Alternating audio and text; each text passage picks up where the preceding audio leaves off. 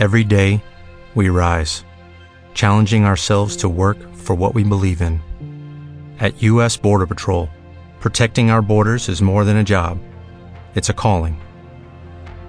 Agents answer the call, working together to keep our country and communities safe. If you're ready for a new mission, join U.S. Border Patrol and go beyond. Learn more at cbp.gov/careers.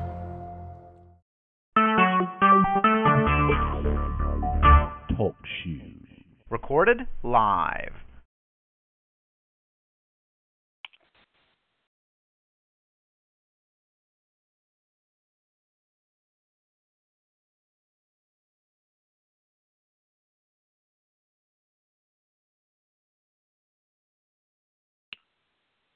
Go, go, go, Jimmy, go, go. I'm here. There you go. I am now unmuted. I was going to ask if they tell you that, too. I hate that. Those fuckers piss me off every time they say, you are a mutant. I'm like, fuck you if I'm a mutant. You are now a mutant. Fuck you, fuckers. You've never met me in real life. How can you make that assumption? You are now a mutant. I am a hick. You can tell that without seeing me in person, but yeah, my hick ability, my hickness. Yeah, you can speak fluent Hickanese without a southern. Yeah, I was just gonna say that I am fluent in Hickanese and also in hillbillyinitis. Or that sounds like a disease. I'm half hick, half hillbilly. I ain't got that quite down. I am a hickbilly. Oh, hickbilly. You can blend in with both of these truly exclusive tribes. Yep. Eating a peanut butter and cheese cracker, you know, the little Keebler ones, and you just about made it go down the wrong pipe. I'm quickly eating a fudgesicle here.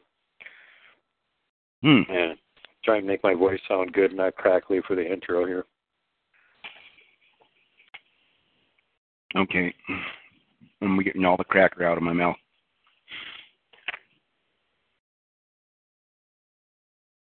Ready when you are, brother. 3, 2, 1. Big Sky howdy, and welcome back to another installment of the Glagg Saga on World Bigfoot Radio with your host, the Duke, and obviously our guest, Kevin. And before we get on to the show here, I'd like to first do a big shout-out to Shirley, who's going to be having some rather drastic medical procedures done here shortly. And didn't really ask for it, but if all you listeners out there would be kind enough to pray for her so that she makes it through. I hate to see any watchers or listeners of this show or subscribers having a tough time of it. And so keep them in your prayers. If you're a religious person, you pray. Keep them in your prayers. Keep Shirley in your prayers. And big shout-out to Shirley. And just to let you know, Shirley, we will be doing that show that you suggested, so you can look forward to seeing that in the future here. We'll definitely keep Shirley on my prayer list. Definitely. Thanks, brother. And here's Kevin again. And Kevin, have you got any viewer mail questions that you wanted to answer before we get along with what we're going to be talking about tonight? I haven't got a chance to look over many more. I'd had a kind of a long weekend, and we talked about that. Is there any that you could think of with what happened this weekend? I haven't had a chance to look over. Yeah, well, the ones that I just read you earlier tonight, and it's a lot of it's covering the same sort of ground. They're mainly a couple people have asked for a more really in-depth description of Glagg, and it's like, well, didn't you listen to this show so far? Honestly, I don't know how much more in-depth of a description that you could give of him. Well, I can try. You could go ahead. Mercy. You know, you think, oh, yeah, it's easy to describe until you're sitting right here trying to describe it, and then it's like, man. Well, there's a lot of typical, pictures and artist renderings, like the Patty style, but, almost that reddish-brown color. That was his coloring, was that kind of reddish-brown, but maybe a little bit darker, but his skin color was kind of, dark gray. I think Patty's was a little bit darker underneath of her hair. But he didn't have, the pointy head, this sagittal crest.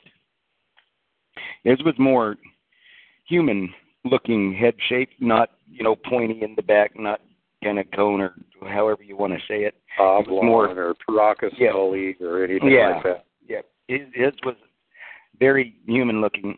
And although he had the large jaw, but he was a perfect cross between a Patty type and, there's some of the adult, or more, it's not kids, not adult, but, more geared towards adults playing video games out there, like, off the top of my head, like StarCraft. Some of the Space Marines, the big tough guys, chewing on a cigar, just that big buff, chiseled features. Cross a guy that looked like that with Patty. So, not a chimp style nose or an ape style nose. He had the traditional boxer nose, big square jaw, and his eyes were really wide apart and deep set, but his forehead, yes, was a big, huge, large brow, but it wasn't, on him, it wasn't disproportionate looking. It didn't look, he did not look ape at all to me. The only thing that was apish about him was he was covered from head to toe with hair, not fur, hair. Yeah. Like mine and your hair, it's just everywhere. It's just a lot thicker, on his body. But, and I think I've said before, his eyes were black. Never saw any whites. But you could tell where he was looking, even though, he didn't have a white of an eye. There was a lighter and darker black, if that makes any sense. Mm-hmm. But, you could always tell where he was looking, if he was looking right at you or looking past you. And, I'd like to have there's that one lady that everybody talks about that's the artist that... Billy Irwin. Yeah, I would love to be able to talk to her. Yeah, she did the drawing of Quilhosa for Kat. We just did an episode here a little bit ago with Kat talking about her interactions with her troop of Bigfoot and their leader, Quilhosa, from the time she was like 5 years old. And I just found out about that and haven't had a chance to listen to it yet, dadgummit. Which dates when this recording was made by the time you guys hear it. So, anyway. Yes, I am working way far in distant points of the timescape compared to where the listeners actually are. But anyway, to get back to the other things that keep popping up are mostly questions about the woo. Did you ever see him turn invisible? Was there any hint that he had any kind of psychic or mental powers? Was there any telepathy? Could he mind speak sentences to you? Anything like I've said on the other stuff like that, not that I saw. But there again, I'm not discounting it. Remember, I met him when he was very young. He might, if they do have those sort of powers, I've never seen it. But remember, I met him when he was very young, and he was by himself. So if they do have that type of abilities, he might not have been able, or might not have learned it yet. Yeah.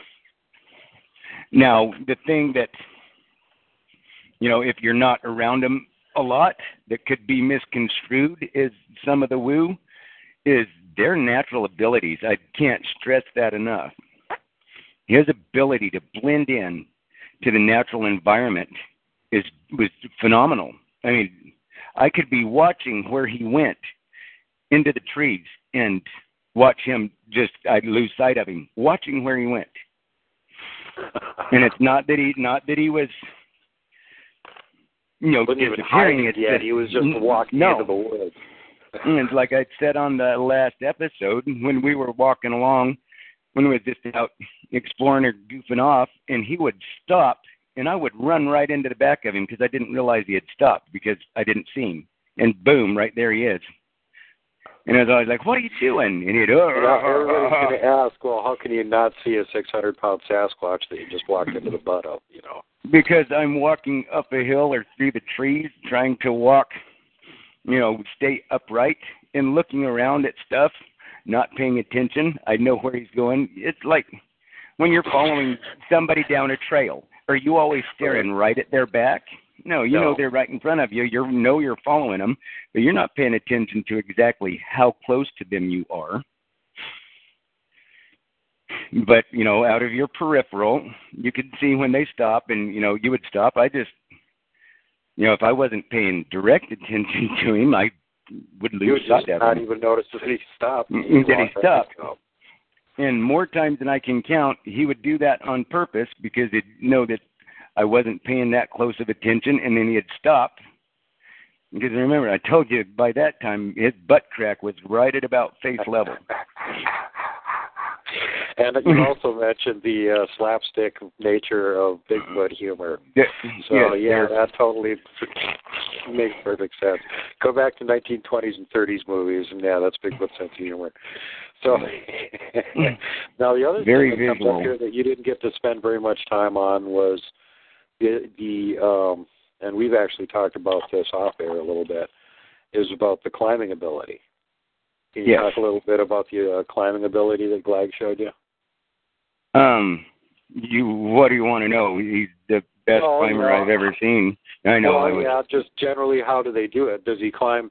Does he climb like a human? Does he swing over, arm for arm, branch to branch? What kind of climbing stuff does he do? I never saw the Tarzan type stuff. Yeah, remember, it was pine forest. It wasn't the same type of forest where you could go from tree to tree like that.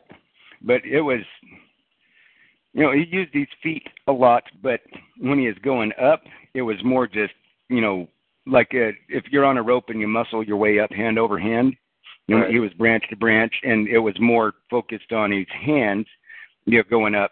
And, if you got a foothold, but, his feet helped also, but it was more just muscling your way up. But him, it wasn't muscling his way up. It was effortless. And for him to pull that big old huge frame up a tree and quick. I mean, effortlessly his way up. Okay, got it. Yeah, well, with their tremendous, gigantic upper body, that really doesn't surprise me that much. I mean, at one point when I was doing a lot of lifting and I was way more excessively stronger than I really needed to be, and I could, do pull-ups with my body weight really easily, in fact, to the point where I could grab onto a ledge that was above my head and, literally fling myself up and land on my feet. Yeah. Well, when I was... So, if a human can do that, God, yeah, I could definitely see a Bigfoot doing it. When I was powerlifting, we would do pull-ups and chin-ups with, 95 pounds hanging from our waist. Have your weight belt, and then you'd hang a 45 and a 35 or two 45s. Yeah. And you'd do pull-ups with, an extra 100 pounds or 60 pounds hanging off of you. Yep. So, yeah. And I was never able to climb a rope when I was a kid. The way they wrap their feet around it. And yeah, I never could do that either. I always just had to muscle my way up. I was so happy when I got to be older and I actually built up my upper body enough that I didn't even care if I needed. It was the same thing as a Bigfoot. I basically didn't need my feet. I could do like that Bruce Lee in Enter the Dragon thing, where he's got his legs wrapped around the rope but straight out, and he's pulling himself up just with his upper body. Yep. That's how I had to climb a rope, was just muscle my way up. Well, interesting. So you've seen him do basically that sort of thing, and that kind of doesn't surprise me. What, it's just what proportion of time did he spend, doing that sort of thing, and did it really, what was the limit on how big or small the trees he was climbing around in? I mean, when he got really big, obviously there were some trees that were too small to hold him. Yeah.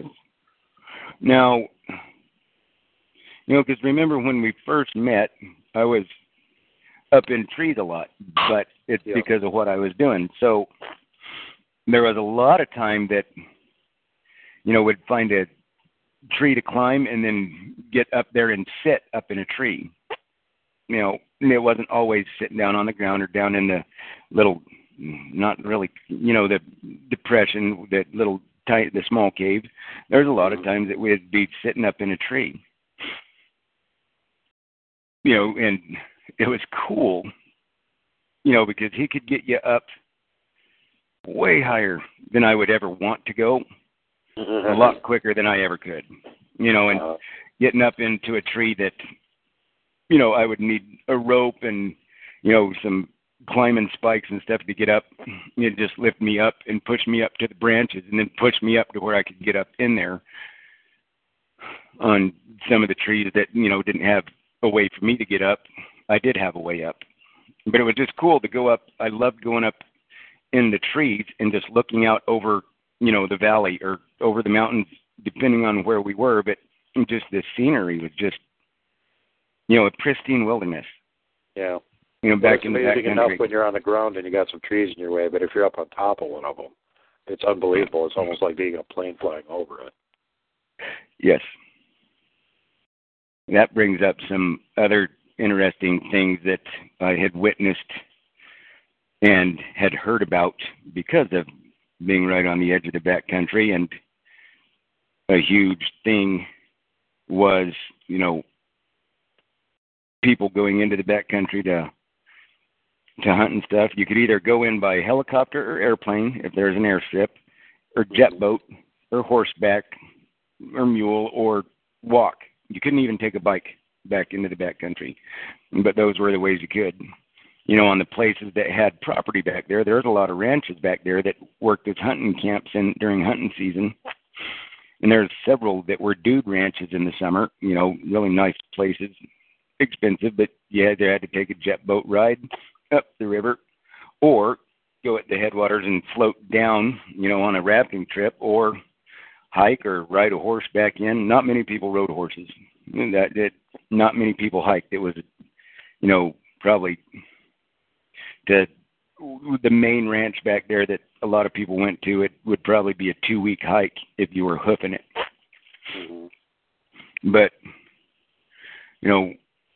knowing somebody that was a backcountry pilot and getting to go up every once in a while, especially, in the wintertime when you see stuff that didn't make sense in the snow, that was kind of interesting.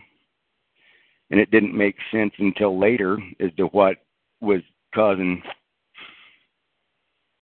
Should I go into that? Yeah. Yeah, well, just for instance, way back in the backcountry, that, the closest road is, 75 to 80 miles away as the crow flies, which would actually be land miles, 110, 120 miles away because over ridges and up valleys and stuff. But in the middle of wintertime, when there's 6 or 7 feet of snow on that meadow, and seeing the meadow, is bigger than a football field, some bigger, some smaller, but seeing a meadow that size and seeing the snow tore up so bad that dirt is scattered around. If a herd of elk or deer walked through there, they wouldn't cut the ground up that much. What was cutting the ground up so much? That's like up over your head, folks. Yes. 6 or 7 feet of snow, a lot of snow to go somewhere. There was a place that we used to go on our snow machines. It was a huge meadow, and the thing was, you couldn't drop below about 50 miles an hour or you would sink, and it would take you 2 to 3 hours to dig your way back out because you had to pack down by foot a ramp where your sled sunk into the snow. You would have to make a ramp by foot, packing it down over and over and over to build you a ramp to get back up out of there, and have to build up enough speed to get back up on top of the powder and stay on it. That was the trick. It was fun to see how much cojones you had to see if you could run from one end of the meadow to the other, and it was long, and you had to keep the throttle wide open or you would sink, 6 or 7 feet down. There was more than one sled left up there for the rest of the winter, and people would have to go retrieve it in the spring. Yeah. And so the snow is that deep, and there is something, I've seen tracks where herds of deer have walked through a meadow, from the air, and you can tell that the snow's all tracked up, but it's not tore up like that did. I think it was 2 or 3 times I'd seen that. And I asked my friend what it was, and he'd just always say, it was a big herd of elk went through there.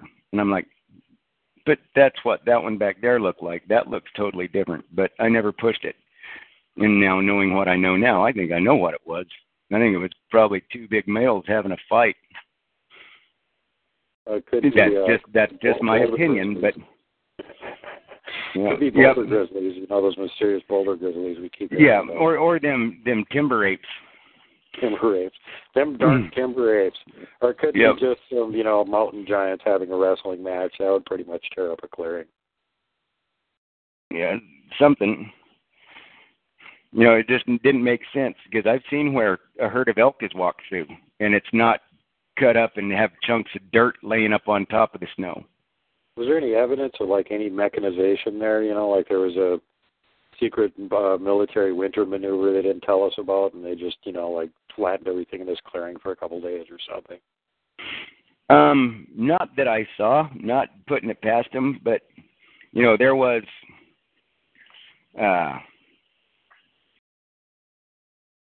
I don't know if I want to say that, but I saw military activity where it should have never been. Well, I'll just leave it at that. We're just, I'm saying is, anything seemingly connected to this weird incident where you've got this whole clearing where it's 6 feet of snow gone, dirt ripped up, and that would be the only thing I could think of to account for something like that. It just doesn't sound something like, unless there's secretly gigantic herds of bison up there or something that we don't know about, which I'm sure there is bison, but not in the mountains like that. There is, the elk and stuff stay up there, but they always stay in the trees. When it gets that deep, they don't go out into the meadows because they sink. Yeah. And so they stay away from the meadows. It was one of them anomalies that, what that old song from back in the 80s, things that make you go, Mm-hmm.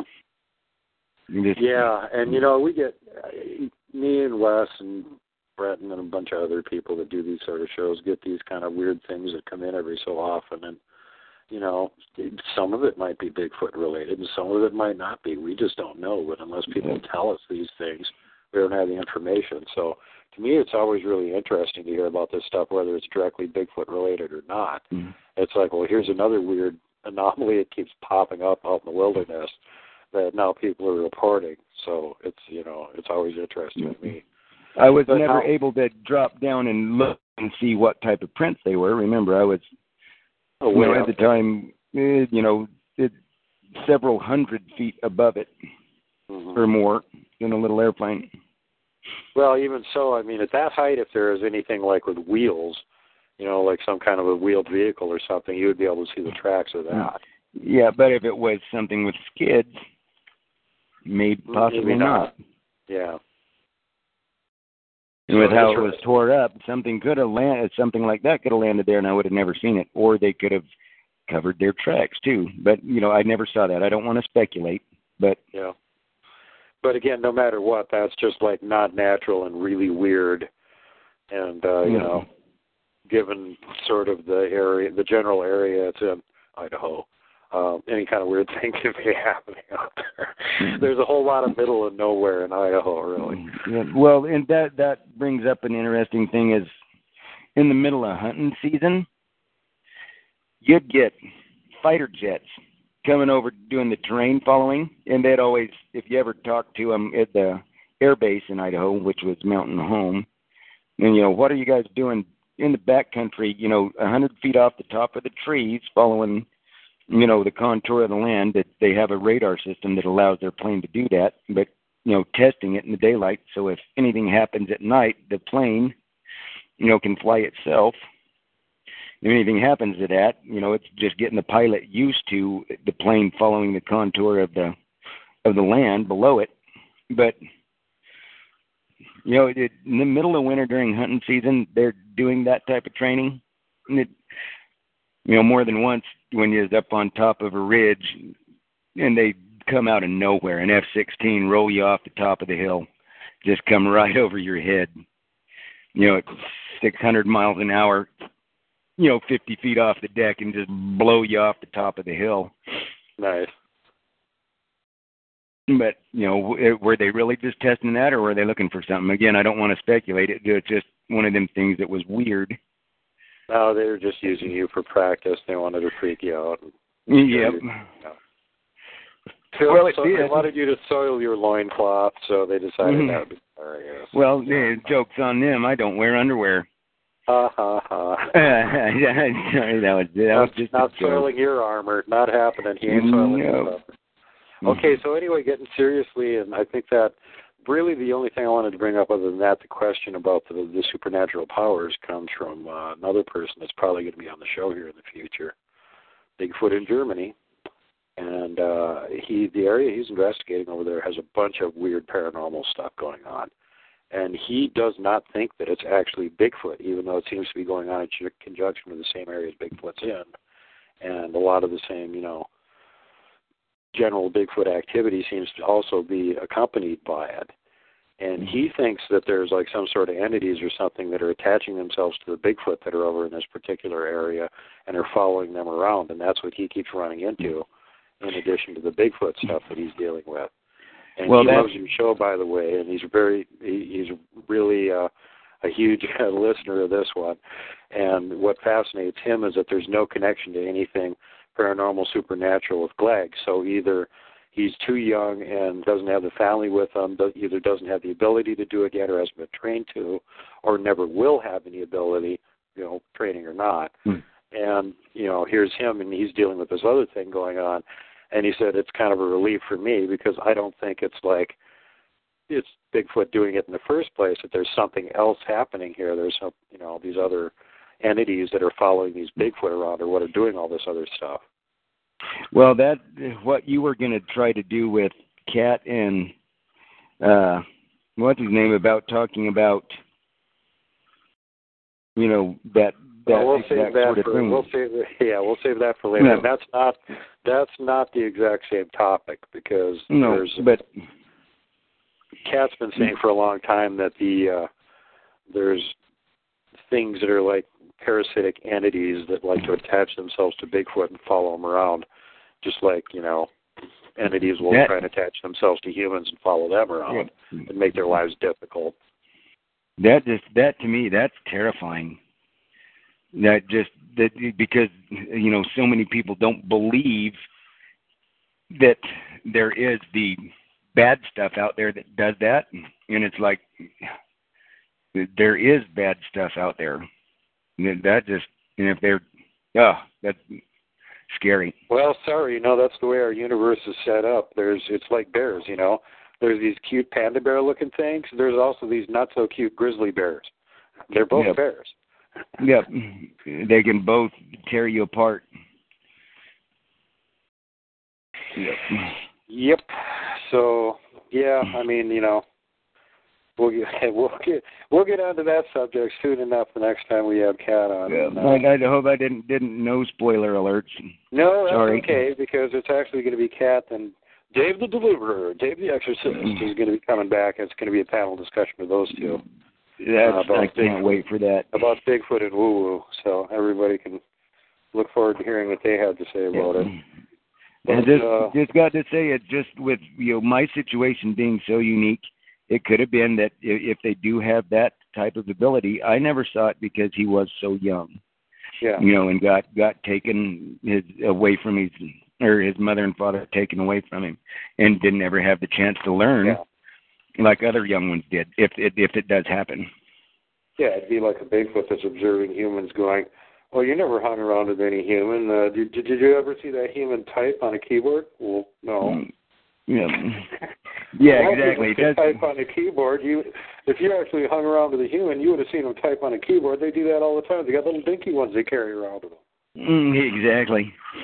So look at it from that standpoint. If you have text to speech and you never type on it, does that mean you're not? But I never saw it. Anything else that you can think of? No, I think that's about it. I think the next topic of discussion before we continue on chronologically here is something that you didn't touch on this the first pass through here. It actually happened by the time we got to the beginning of the series, and that was the whole gun thing. Yeah. You mentioned briefly that you had shown him a picture of various guns at one point, and when he saw one, he kind of crumpled it up or whatever. And got in a hospital. Now, that I knew I needed, because of what had happened, I needed to get him familiar with it and wanted to do it as gently as possible so eventually, he doesn't come across somebody that has one that points it at him and shoots him just like that. But I wanted to give him, how do you explain what I was thinking? I wanted to give him a healthy respect and fear of him, but show him that it wasn't, the gun's not bad. You can cuss that gun all day long. And fear for it already. That's the question that keeps coming up. You had communication with him. Did he ever talk to you about what killed his parents, or who, or what kind of gun? Not like that, but whenever it was me that would mention it. You'd stay away from them because it's that. Well, let me just get into this. Okay, go ahead. About how I introduced him to the gun thing was. So after showing him pictures and trying to explain, the gun's not bad. Yes, this is what did it, but you can explain to somebody, you can cuss at that gun all day long, and that gun isn't going to do a thing. You can yell at it, you can scream at it, you can call it all sorts of dirty names, and that gun isn't going to do a thing until somebody picks it up. That gun is never going to do anything. The gun's not bad. It's guns don't kill people. People kill people with a gun. It's not the gun's fault. If you take guns away, guess what? They're going to kill somebody with something other than a gun. It's people are the bad thing. And trying to get that across to him, and eventually I brought up, now I went to a couple, just the small town auctions, and I bought the biggest piece of junk 410 shotgun, just a single shot 410.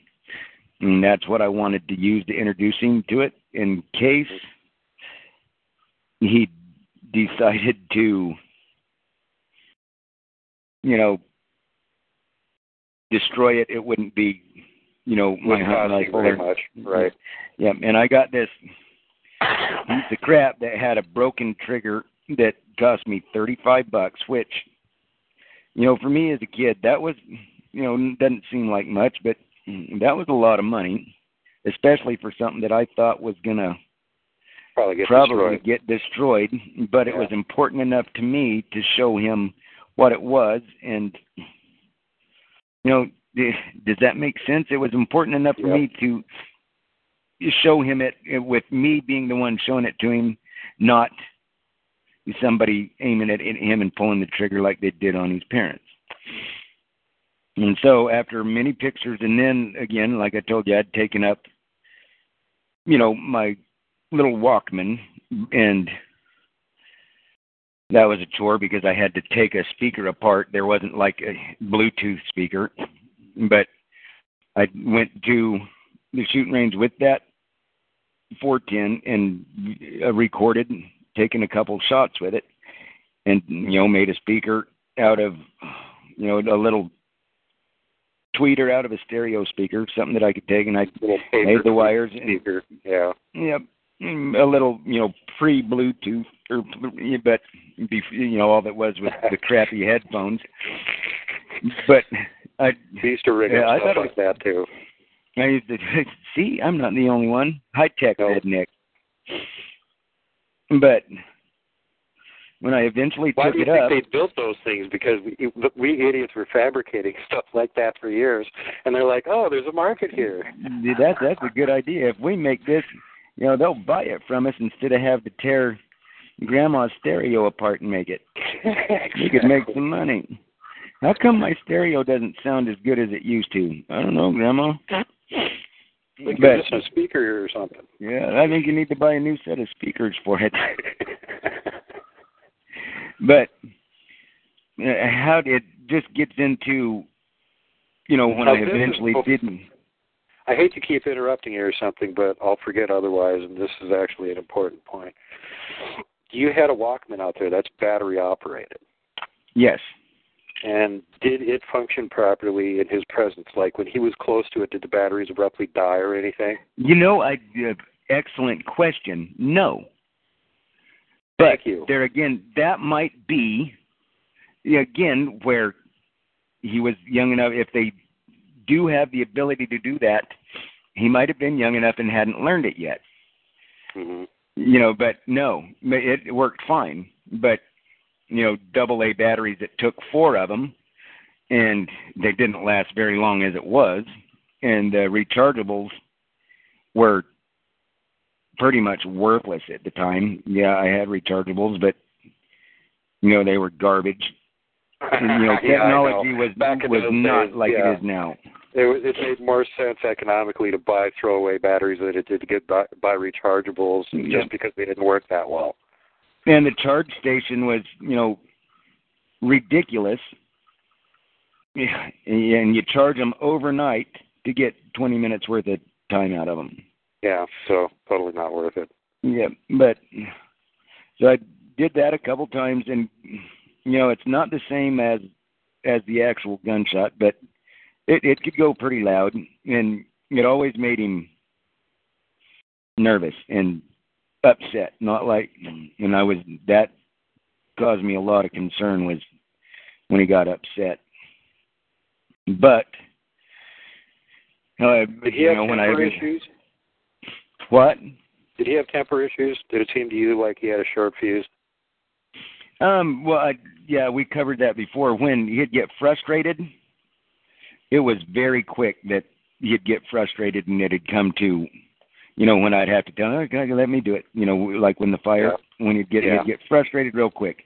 But there again, with, him being my buddy, when I'd notice he was getting frustrated, he would, we were good enough friends, I think, that, when I would tell him, let me do it, I think he recognized that, if that makes sense. He would always calm down because, I let you try, we'll try it again next time. Mm-hmm. And so let's just get it going this time and, we'll try again next time. And it was always, it's not your fault, bud. It's just your hand. You're just, I'd always, put my hand up next to his. It's just, you're so big. They just don't make your size, big lighter. Yeah. They didn't make a flint and steel your size. I did, in metal shop in high school, I did try to make a dagger for him, a knife, so he could cut stuff up. But when I saw him rip the front shoulder off of a deer, I figured he didn't need a knife. Good point. Yep. Yeah, good thing you didn't teach him how to throw a dagger or anything either. That he's probably good enough for the mold that he does.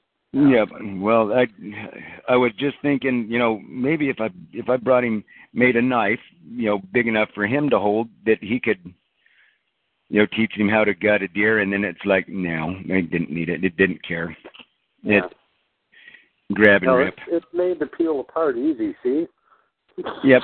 Can you imagine somebody, if I did actually complete one and take it to him, somebody'd see a Sasquatch up there carrying a big old huge knife, telling you to get off, to leave? Never go back again. Never, ever, ever. Yeah, good. Well, and then when I eventually took it up there, I had it, the gun, and then I had the shells, and I had them separate. And I got him to, told him, just don't be afraid. This isn't going to hurt you. I was holding it and rolling it around and looking at it. And then I told him, don't look in this end, in the end of the barrel. Don't, stay away from that end. That's the end that causes the harm. This end right here. And then I showed him the bullet, even though it was a shotgun, but it was a .410 slug, which isn't really a slug at all, but that's beside the point. But then I showed him that you put this in here, And then, how do I explain that? And then had him stand off over there, and I aimed it at a big fir tree. And then, showed him how to cup his hands over his ears, plug them, and told him, it's going to make a loud boom. And then I'd play the cassette tape and the boom. And then had him, and then I pulled the trigger. And then, he'd right on the verge of freaking out when he actually heard the actual rifle shot. But with all the work that I'd done, it wasn't just one trip. This was work that I had been doing about this issue for weeks and weeks, and leading up to it and talking about it and then letting it go and then bringing it back up and then bringing up pictures again after he had wadded up the one. Then I'd bring another picture of guns.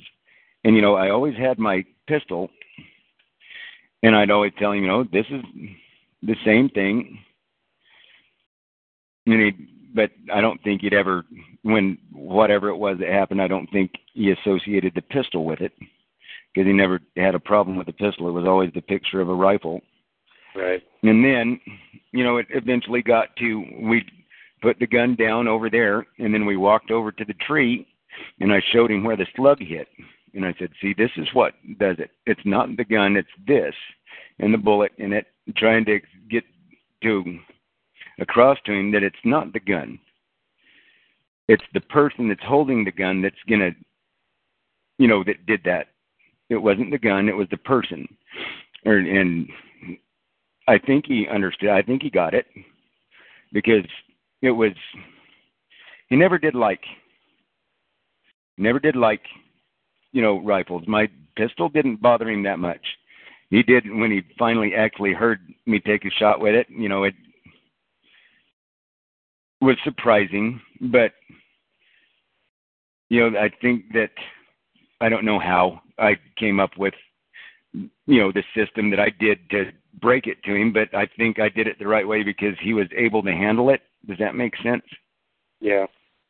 I broke it to him gently over weeks and weeks and weeks, and then I'd let it go, and then I'd bring it back up again, and then I'd let it go, and I'd bring it back up again, and every time I'd press it a little more when I brought it back up again, until that time that I found that 410, and, luckily he didn't. He got to where he would hold it. I let him hold it. He held it, and, whenever he'd start to look down the barrel of it, I'd tell him, no, that's where this comes out of, that's the business end. Don't look at it. Yeah. And, I took the slugs apart, and I showed him the parts of it, whether I think he got it. I said, this goes in here. When you pull the trigger, this comes shooting out that end, and it's this that does the problem, and it's the person. It's not the gun. Mm-hmm. The gun's not the problem. It's the person, and that's what I always tried to get across, is it's the people that are bad. And I think he got it. Because I don't know how much utility that would have for him beyond the fact that, he can identify any human with a long rifle as a potential threat, which is really handy to know. But it's like that still leaves you to wonder if the person with the rifle is somebody that you can trust won't shoot you, and so you can't trust any of them. Yeah, you got to stay away from them. I mean, the only thing you gain really there is that humans aren't all automatically bad, and you can't blame all the other humans for the bad ones that shot your parents. Yeah, that's what I tried to get across. Now, if they aim this at you, hide, duck. Don't let them. If they aim the gun at you, then run. Mm-hmm. If they ever see you and they have a gun, don't stand there. Get away. If they're going to aim that at you, that's what does the damage. If they're not aiming a gun at you, they might not be bad, but just stay away from people. Yeah. Well, even having the concept that when they point the business end of the gun at you is when you have to worry. With their reflexes, I mean, if you were aiming the gun at him and he decided to jump out of the way, you probably wouldn't hit him. Yeah, well, you could pull the trigger and he would. There's that one movie a long time ago. But they're so fast, if he decided to move, by the time your reflex to pull the trigger happened, he wouldn't be in front of the barrel anymore. Yeah. Well, even with him being so massive, you would have to aim. You'd have to lead the target, know to lead it, and yeah. Well, it's the only reason you would hit him is if he moved was just because he's so massive. Mm-hmm. But just don't get it to that position to where they have the ability to point the gun at you. Stay away from them. Don't let them see you. Well, I really appreciate the fact that you actually went through all the time and effort to teach him that, because, you know, having a potentially homicidal Bigfoot running around the mountains hating on all humans isn't a good thing. Well, I didn't want him to, you know, see somebody with a gun and instantly go after him. Right, I didn't want that. That's what I would think I was smart enough to realize that, you know, I knew how strong he was. I knew what he could and couldn't do, and if he got ticked at you because you've got a gun, there, you know, that's it. Now, I didn't want that. I didn't want him to get that reputation or to get, you know, possibly somebody hunting him down because of something like that. Just avoid people, especially the ones that have a gun. You know, I told him I have a gun, but I'm not bad. I didn't try to shoot you. Said, you know, this is for protection and this is for food. You know, this is for, you know, the bear or the mountain lion or the bobcat or, you know, other people. If it comes down to that. Right, that's another thing that comes into the equation too. As far as you're concerned, you're having to go a lot further out into the dangerous woods to go visit him now. And yes. We're talking about areas that do have mountain lions and timber wolves and grizzly bears, et cetera, et cetera, et cetera. And, you know, you kind of really need to have a weapon with you or you're really risking your life, frankly. Yes, yes. So, you know. And that's why I always, at the very least, had my pistol with me, one of them. Usually there was at least one, but there's usually my revolver and my automatic, one of my automatics. So I got a backup. And it wasn't because of them. It was because of, you know, the brown bear or the mountain lion. I don't know if you've ever been in a ravine and 60 to 70 yards straight above you, you hear a mountain lion scream.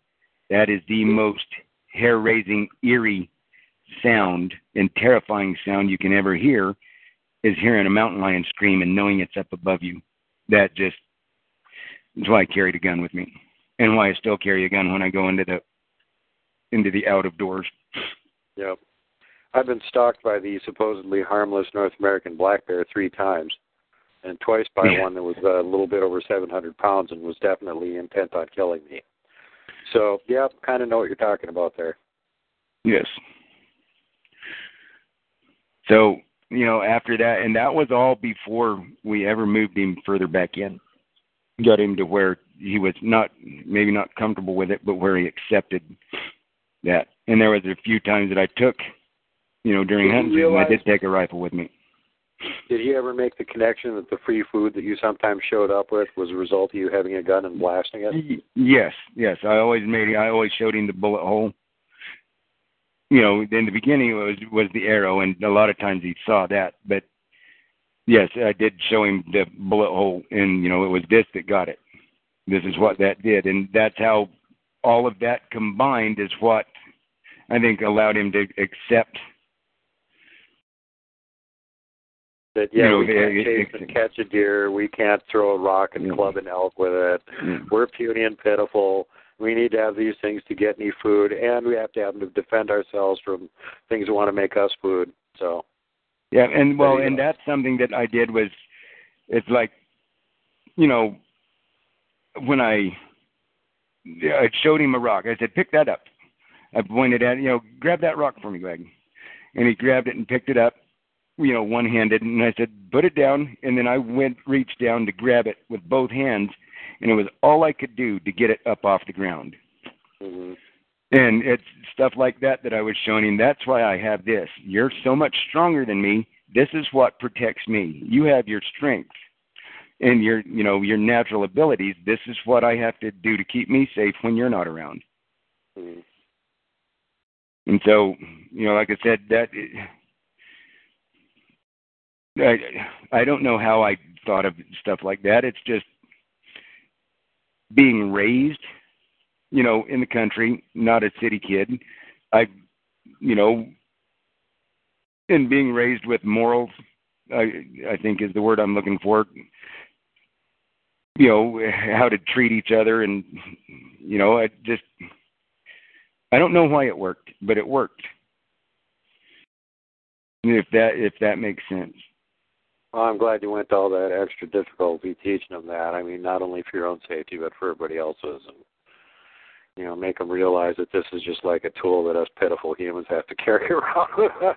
When we're out where he normally lives, it's sort of dangerous for us to be there, and we got to defend ourselves. And it's when it gets back all the way back to the town drunk again. I didn't want to happen to somebody else by Glagg what happened to him. I didn't want, somebody to say, Sasquatch did this, or a Sasquatch attacked me and, destroyed my rifle or my gun, or just walking through the forest hunting and this thing ran up and grabbed my gun, or, did something. I didn't want that, to be attached to him. I wanted people to leave him alone, just forget about him. And hopefully he'd just avoid those situations also. I didn't want, because eventually if he would do that, they would hunt him down. Yeah. Yes, indeed. Well, they'd at the very least be wondering what was happening to people. And just to make it clear to everybody, the quote-unquote town drunk who got squished by a tree that got pushed over on his tent by Bigfoot, according to him, that happened up on toward the Montana side where the crabby Sasquatch are. Yes. Okay. That was quite a ways away from where I was with Glagg. Yeah, I mean, so, all the way across the valley. Yeah, big valley filled with humans. So a natural barrier between different troops of Bigfoot, probably with different behaviors, maybe even different sub-varieties. So. And then when we moved it further back into the backcountry, that got us even farther away. It was the opposite direction. That was to the east, and we moved him due west. So speaking about having them way back out in the backcountry now, tell us about your scariest experience ever. Oh, man. Hold on. It still gets to me. This is, something that every once in a while still have nightmares about. So you'll have to bear with me, please. Don't worry, I'll make all the edits. Well, thank you. One time, it's, like I said before, where we stayed was not his home. That was our vacation home. That was his vacation home. Was when I'd come up, that's where we stayed, was like the vacation home. Not a house, like but, that area. The campground where you guys would have your meeting place at. Yes, which I think is the reason he picked that place, is it was safe. Right. And I didn't realize, but back where he was at was probably, he recognized that it wasn't that safe for me back there. Uh-oh. And I think it's because he was closer to more of his kind, which I didn't realize at the time, but I think he was having more and more interactions with them, but not getting beat up like he was before we moved him. I think it was pretty good.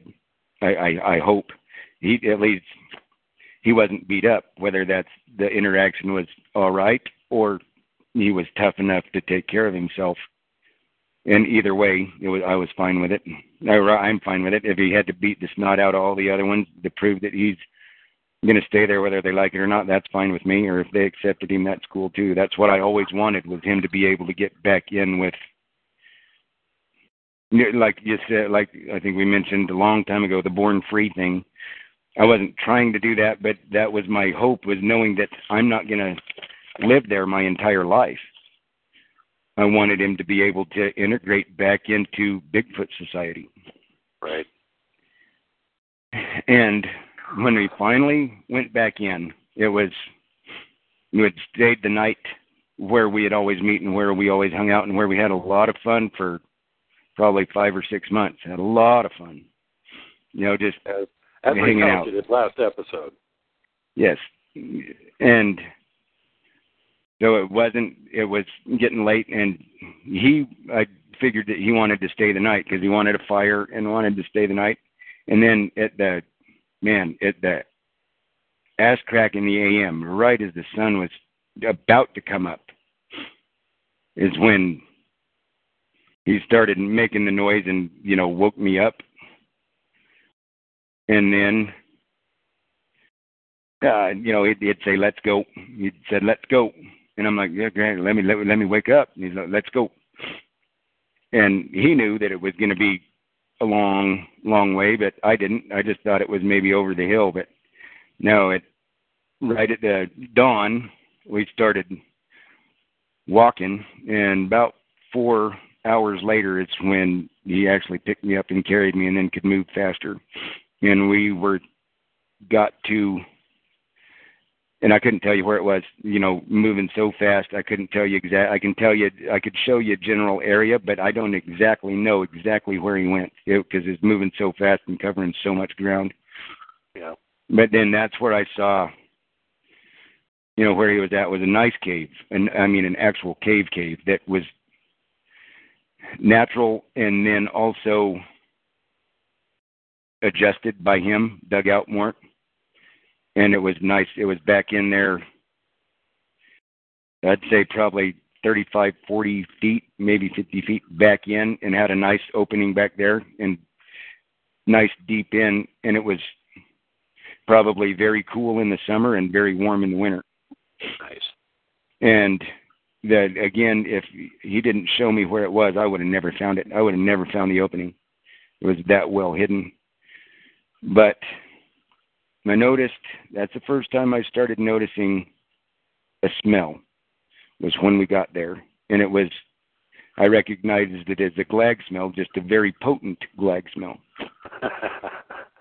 He's developing his Glagg stink.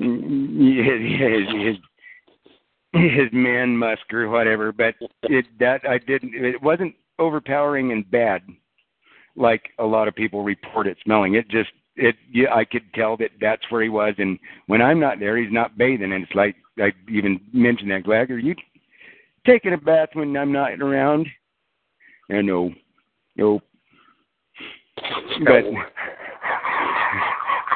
like, how are you ever going to get a woman when you smell like that? Man, dude, you need to wash your blankets.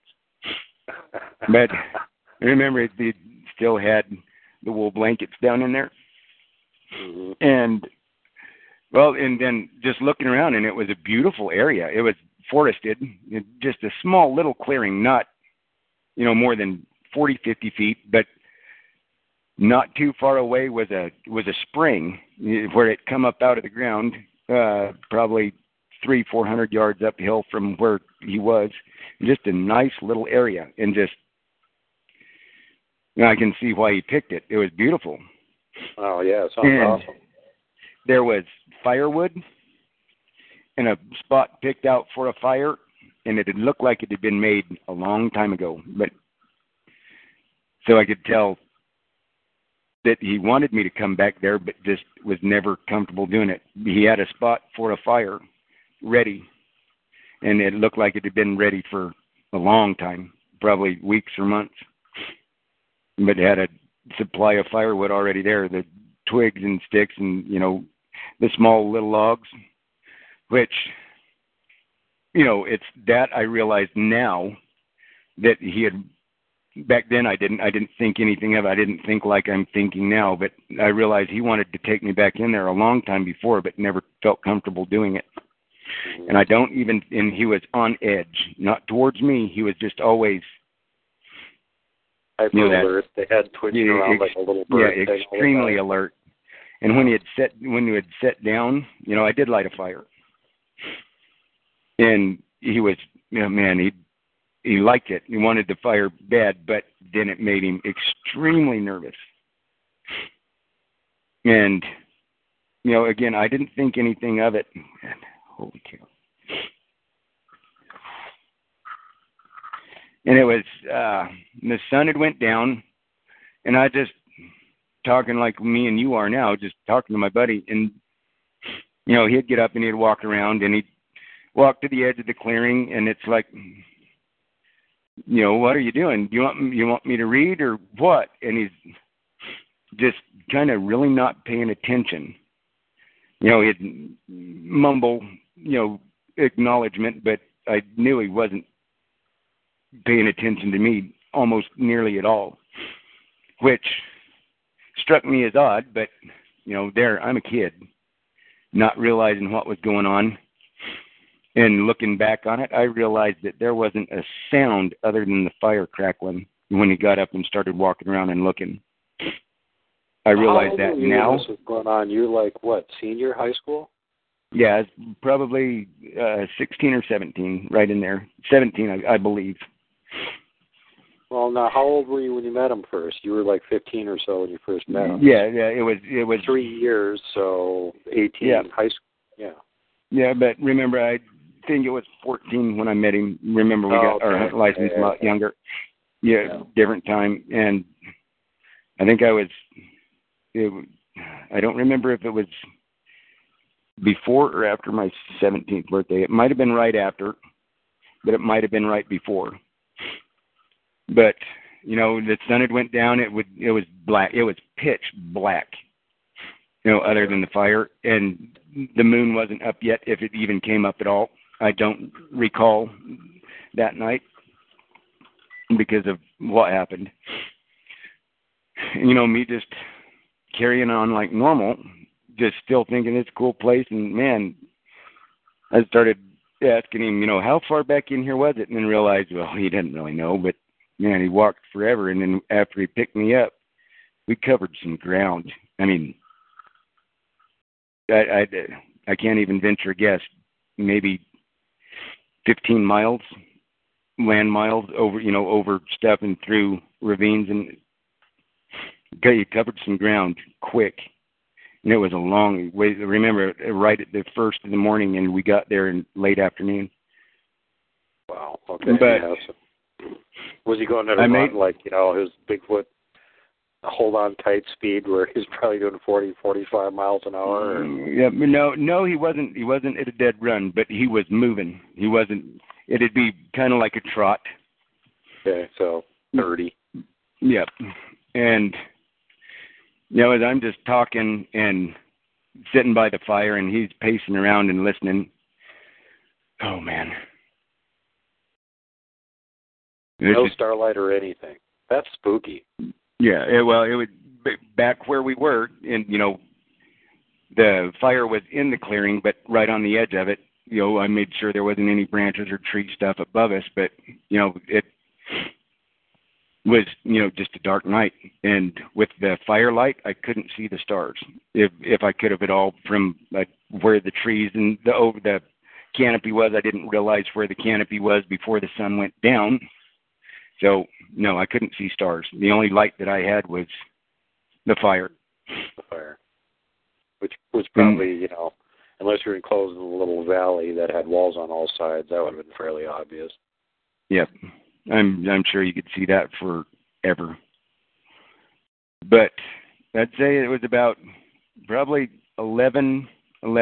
It had been a good while after the sun had went down. I'd say probably getting close to midnight. Just, as I'm talking to him and asking him to come sit back down and ask him if he's tired, if he wants to go lay down and me to read a story. Just,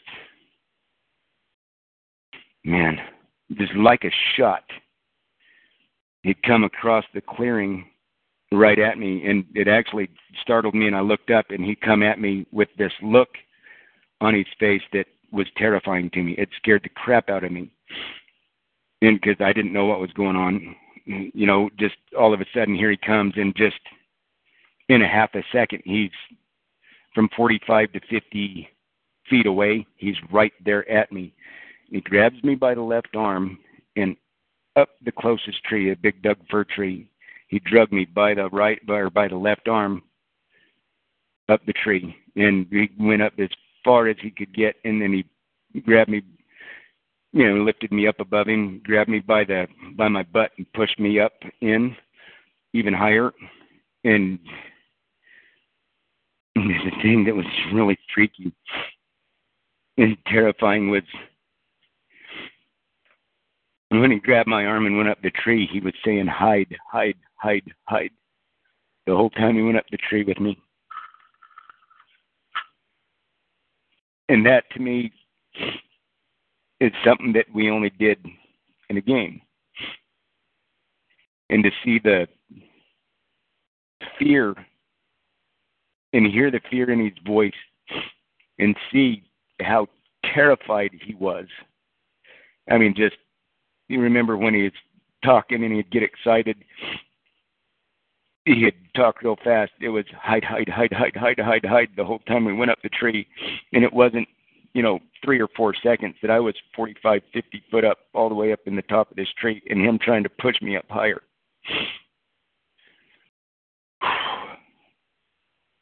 And then he got you up there. He got you on a branch. Then what? He started back down, and he got about halfway. He got about halfway down the tree, and then he comes right back up and looks right in my face and asked, "Gun?" Oh shit!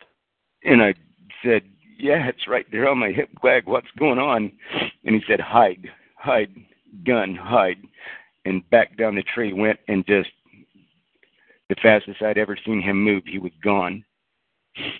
Right back, where he was at the edge of the clearing, where he came over to me and grabbed me by the arm and ran me up the tree. Now, he yanked my arm out of socket when we went up the tree, and it hurt. I mean, it was excruciating, but I was too terrified to even make a sound. I was scared to, it's terrified. At first it was because of the look on his face. I'm like, oh crap, what's the matter? Because here he comes right at me with this look I'd never seen before. Well, and then describe the look. What did it look like to you? Fear. But it's hard to explain. It was a terrifying look. It was scary because I recognize it now as he was afraid. But, it could have been interpreted as anger. If I didn't know him, the only reason that, because I knew my buddy, it's just, I interpreted it when he grabbed me by the arm and, because when he turned around and bolted towards me, I heard him saying something, but I didn't know what it was. And it wasn't until we got up the tree that I realized the whole time what he was saying was hide, hide, hide, hide. And when we got up the tree, and then when he went down the tree, he got halfway down the tree in a heartbeat and then came right back up and got right up next to my face and asked me, "Gun?" And it's like, yeah, it's right here. And he says, he says, "Hide, gun, hide, hide, hide," and wanting me to go up higher, but I couldn't. I was up in the top of that tree, maybe 60 feet. It was a big tree, and he'd run me right up to the top. And now my left shoulder is out of socket. Here I am, 220 pounds, and he drug me up the tree by my wrist and bounced me off branches. Really, it wasn't really gentle. hoping that I bet you're really hoping that he comes back from whatever he's about to do. Yeah, because I'm holding on up there. I found a good place, a branch that I could straddle, and got my legs locked in. But I trying to make trying to make myself look like the tree, which wasn't working, and it felt like a sore thumb sticking out there. But at that time, I smelled it. I smelled that awful, overpowering, overwhelming stink. And it came from him, and I think it was fear. It's why that came out. But I didn't realize it until he went down the second time and then hit the bottom of the tree. That's when I realized that, holy crap, I can hardly breathe. First off, I'm probably in shock. And second off, I'm in incredible pain. third off, I can hardly breathe because I am gagging because the air is noxious. And then, he got out of the clearing and I heard him moving. He was moving. That's when it sounded like a bulldozer, like 3 freight trains going through the trees. He wasn't trying to be quiet moving through the trees. Did you have any preliminaries at all that there was like something over there? I mean, what do you think got he must have got it by scent or something, because it doesn't sound like you heard anything. Well, that's where I was not paying attention to anything. I just thought it was cool that he brought me back here and doing my normal thing. I lit the fire, sitting by it, kept talking to him. And, in hindsight, I realized that he wasn't comfortable. Then from the second we got there, he was on alert. And then when he got up and left the fire and started walking and pacing around, it's like I said, now I realized that there wasn't a sound other than the fire crackling, for probably 25, 30 minutes. And, that's just me just being off in la-la land, not paying attention to what was going on. In him, I'm sure in his head, he was like, shut up, you idiot. Don't you see that, look at all the signs. But now I realize that when he kept looking at me, I thought it was because I was asking him, do you want to read or you want to go lay down? And he's looking at me like, now I interpret it as, shut up. Don't you know that they're here or something like that? Yeah. Now, he run a ways. I know it wasn't, right on the edge of the clearing. I heard him moving quite a distance away. I couldn't tell you how far, but I still heard it. And then I heard a roar. And then I heard, no, but this is the part that gets me.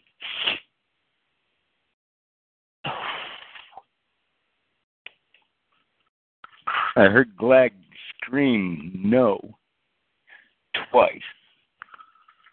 And then all hell broke loose.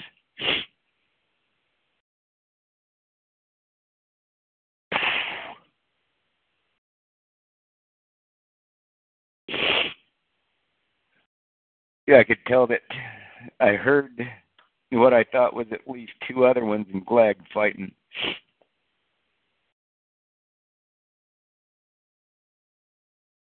Sorry.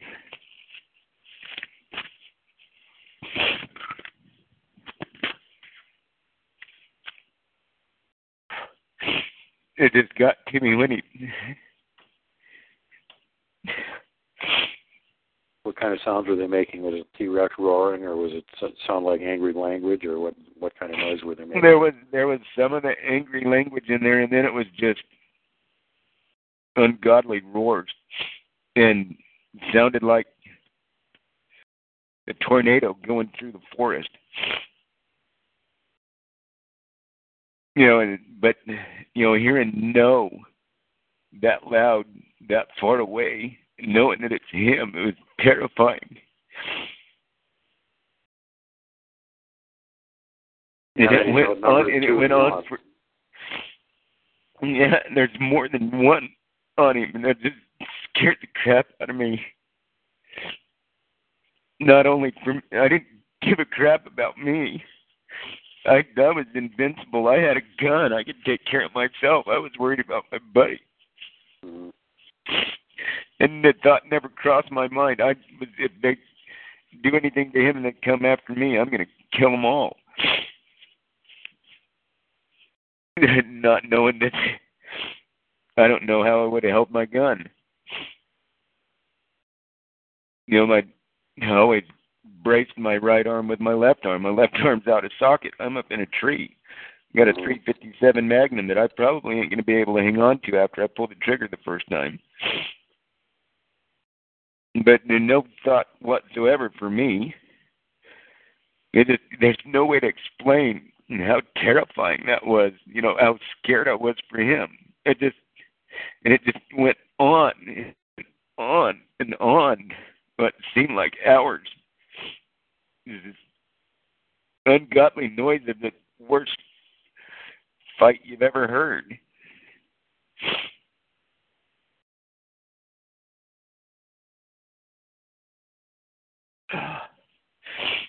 And like I said, I don't know how long it was. I know it was a long time, and finally, eventually, it stopped. And then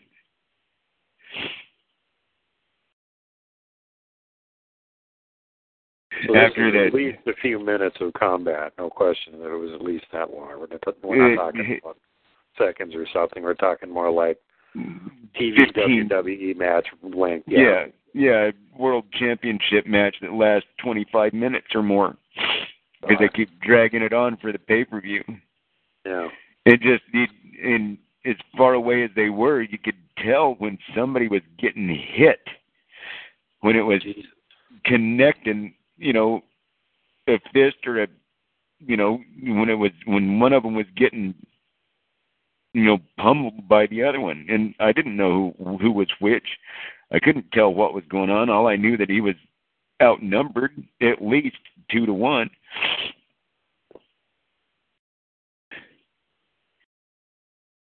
And then when it all stopped and went silent, about 25, 30 seconds after it quit, then there's another ungodly roar. From as far away as it was, it rattled my insides. And that's when it's like, crap, or now are they going to come after me? You couldn't tell who made the roar? No, after he left the clearing, I couldn't tell what was what. All I knew is that he was the one that yelled no. Yeah, because the other ones don't speak English. Or if they did, I'd never heard it, but I assumed it was Glagg voice. But he yelled no twice, and then it just, on the tornado went. And it just took forever. It's like, please, God, just let it end.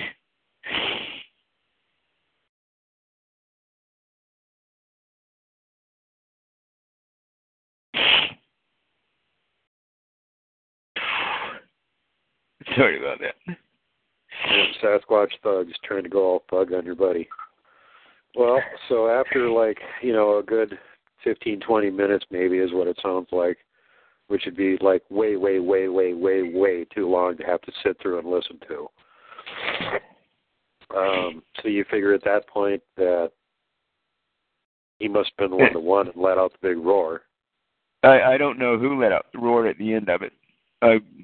That actually was pretty scary because I didn't know who it was. And if that's not Glagg, then crap, how am I going to? That's what started going through my head. If he didn't win, which I don't see how he could. Yeah, 2-on-1. Of course, he's cheating because he had a human martial arts trainer teaching him. Thank God.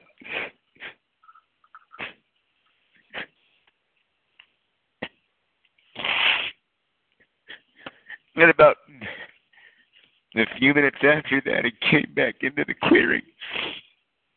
He beat the shit. But he is there. He's covered in blood.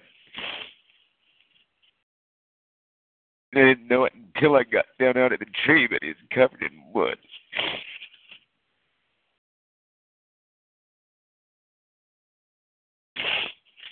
Was he able to come back up the tree and help you get out of it, or did you have to actually... No, he sat down on the ground at the bottom. And I worked my way down. It took me quite a while. And all I could do was give him a hug and just started crying on him.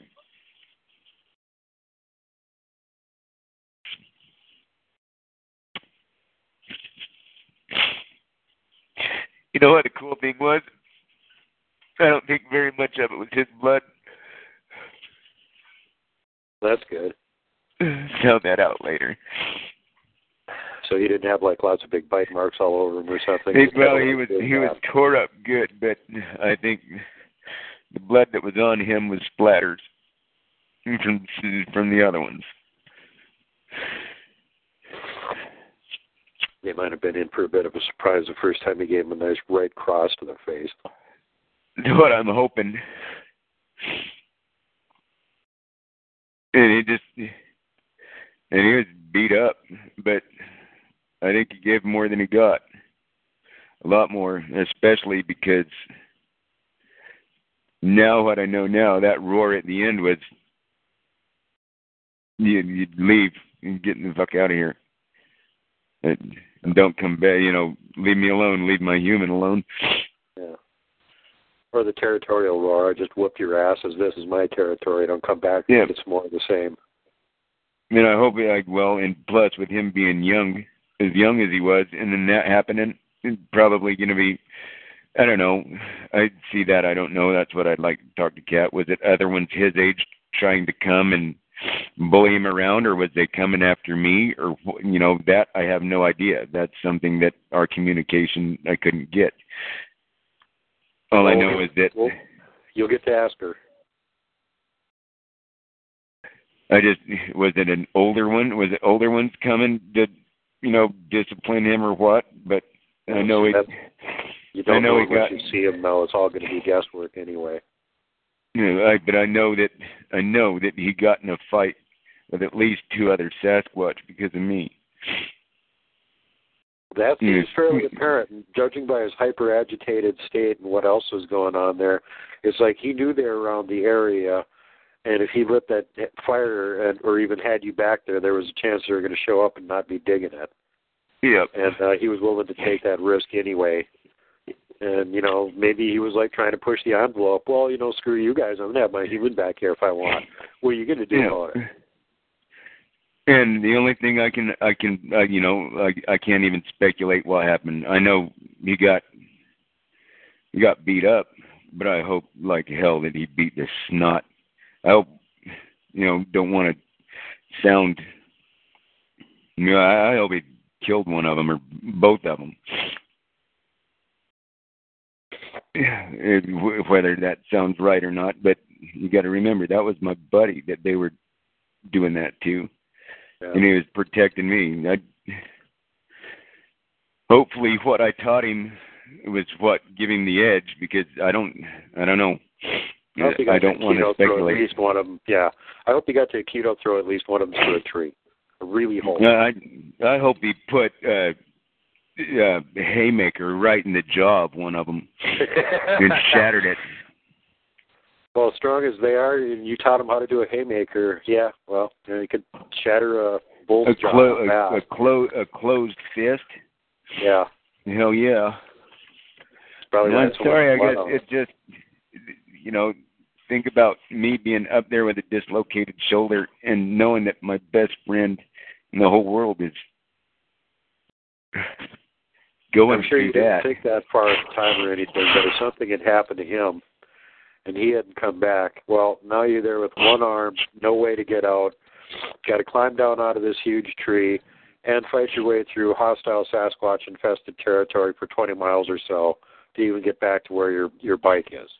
Well, see, and that's the thing is what was so terrifying and why it still haunts me is I did think about that. I don't know where I'm at. Yeah. Nobody knows where to even start to come and look for me. Yeah. No such thing as GPS. No. And no such thing as looking infrared either.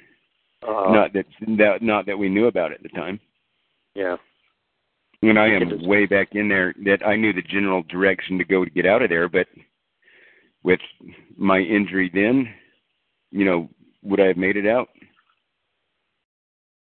With all the best circumstances, no predators, no other Sasquatch, could I have physically made it out? I don't think so. Yeah, that's even if you knew which direction to go, you might not have been able to make it out. And the chance that you knew which direction to go is pretty slim, too. Yep. Well, I knew which direction we came in, but still, I had that direction. I wasn't paying close enough attention because of how fast we were going. Well, it's some of those trails and stuff in the mountains, and this is as good as a mile. If you're talking about 20 miles, it's generally in that direction. Well, yeah, you can miss the trail by a mile and end up 30 miles in the wrong direction. And where we came in might have been around the bend, and where we actually came from was back the opposite direction that we came in from. So I thought I knew what direction we came into the clearing, but I didn't pay enough attention to know how to get back out of there. Trust me, that went through my mind. And that's one of the things that made it even more terrifying being up there. Yeah, because if something happens to your buddy, you are totally screwed at that point. If he had to, and maybe he realized that. I bet he realized that he hurt you when he put you up in the tree, and that freaked him out even more. Yeah, and hopefully all of that together is what gave him an advantage. Always when you back somebody into a corner, watch out. When you scare somebody, and I know he was scared, so was I. And then that. So you spent the rest of the night there, then, obviously. Yeah, that made me love him that much more, knowing that. Does that make sense? Yes. Yep, he saved your life. Well, you saved his life in a way, and he saved your life directly. So that was physically, yes, and I'm glad that I didn't get to see it. I don't think I could have handled. And the sounds were ungodly enough, and there's unless you witness a Sasquatch fight, there's no way for me to explain to you the sound. The sound was just, deafening, and it was, so far away. But the roars were making my insides vibrate when they'd roar. It just sounded like a scene from Jurassic Park going on right over the top of the ridge or something. It just, the worst, from start to finish, probably 35, 40 minutes of my life. Jesus. It wasn't, after it ended, he didn't come right back. It was still about 10, 15 minutes after that roar at the end, and that he came back. And I think it's just because he was walking slow and he was that far away. And that's still, every once in a while, I'll wake up in a cold sweat because of that. So you guys were then, of course, stuck spending the night there. I don't think that, tell me, he didn't pick you up and try and carry you out that night, did he? No. And then, me being concerned for him and seeing him covered in blood, and he was more concerned about my arm than anything.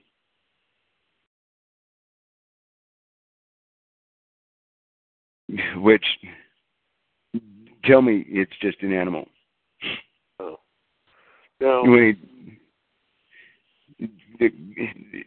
The compassion, that knowing that I got hurt when he put me up there, and then that the only thing that he was focused on the rest of the night was, trying to take care of me, and not knowing what to do. I didn't know what to do. Now that shoulder pops out still to this day, and I can set it again. Run into a tree and smash your shoulder into it. There, problem solved. Yeah, well, back up to the corner of a wall or a tree, and I can pop it back in by myself. Now I've learned how, but that shoulder's been jacked up ever since. I can actually pop it out right now as we speak.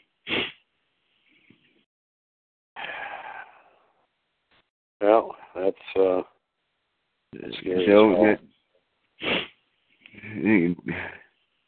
you guys end up going back the next day then, or how much longer were you there?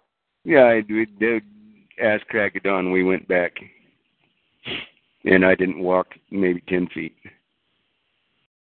He picked me up and carried me gentle like a baby all the way back. And me trying my best to help him get cleaned up. One arm with, trying to wash him up, handful by handful. And had clumps of hair gone, and just, you can tell he'd been in it. Yeah, much in the way of lacerations, or was it mostly all bruises and stuff like what you'd seen in previous fights? Yeah, but he was cut up a little bit, but like I said, I think most of the blood wasn't his. That got him his brown belt that day. The brown belt says good. Oh my God, dude! So it took him probably the better part of the day to get you back out to the cycle, and then from there you had to try and make it back one armed riding a friggin' motorcycle. What the hell? Yeah, well, it had. I don't know if it happened when I was asleep or what, but it did go back into socket, and I think I might have rolled over on it, but it had caught something because man, it hurt bad underneath. But yeah, that's a trick, riding back as far back as I was in and how far I was on deer trails. God.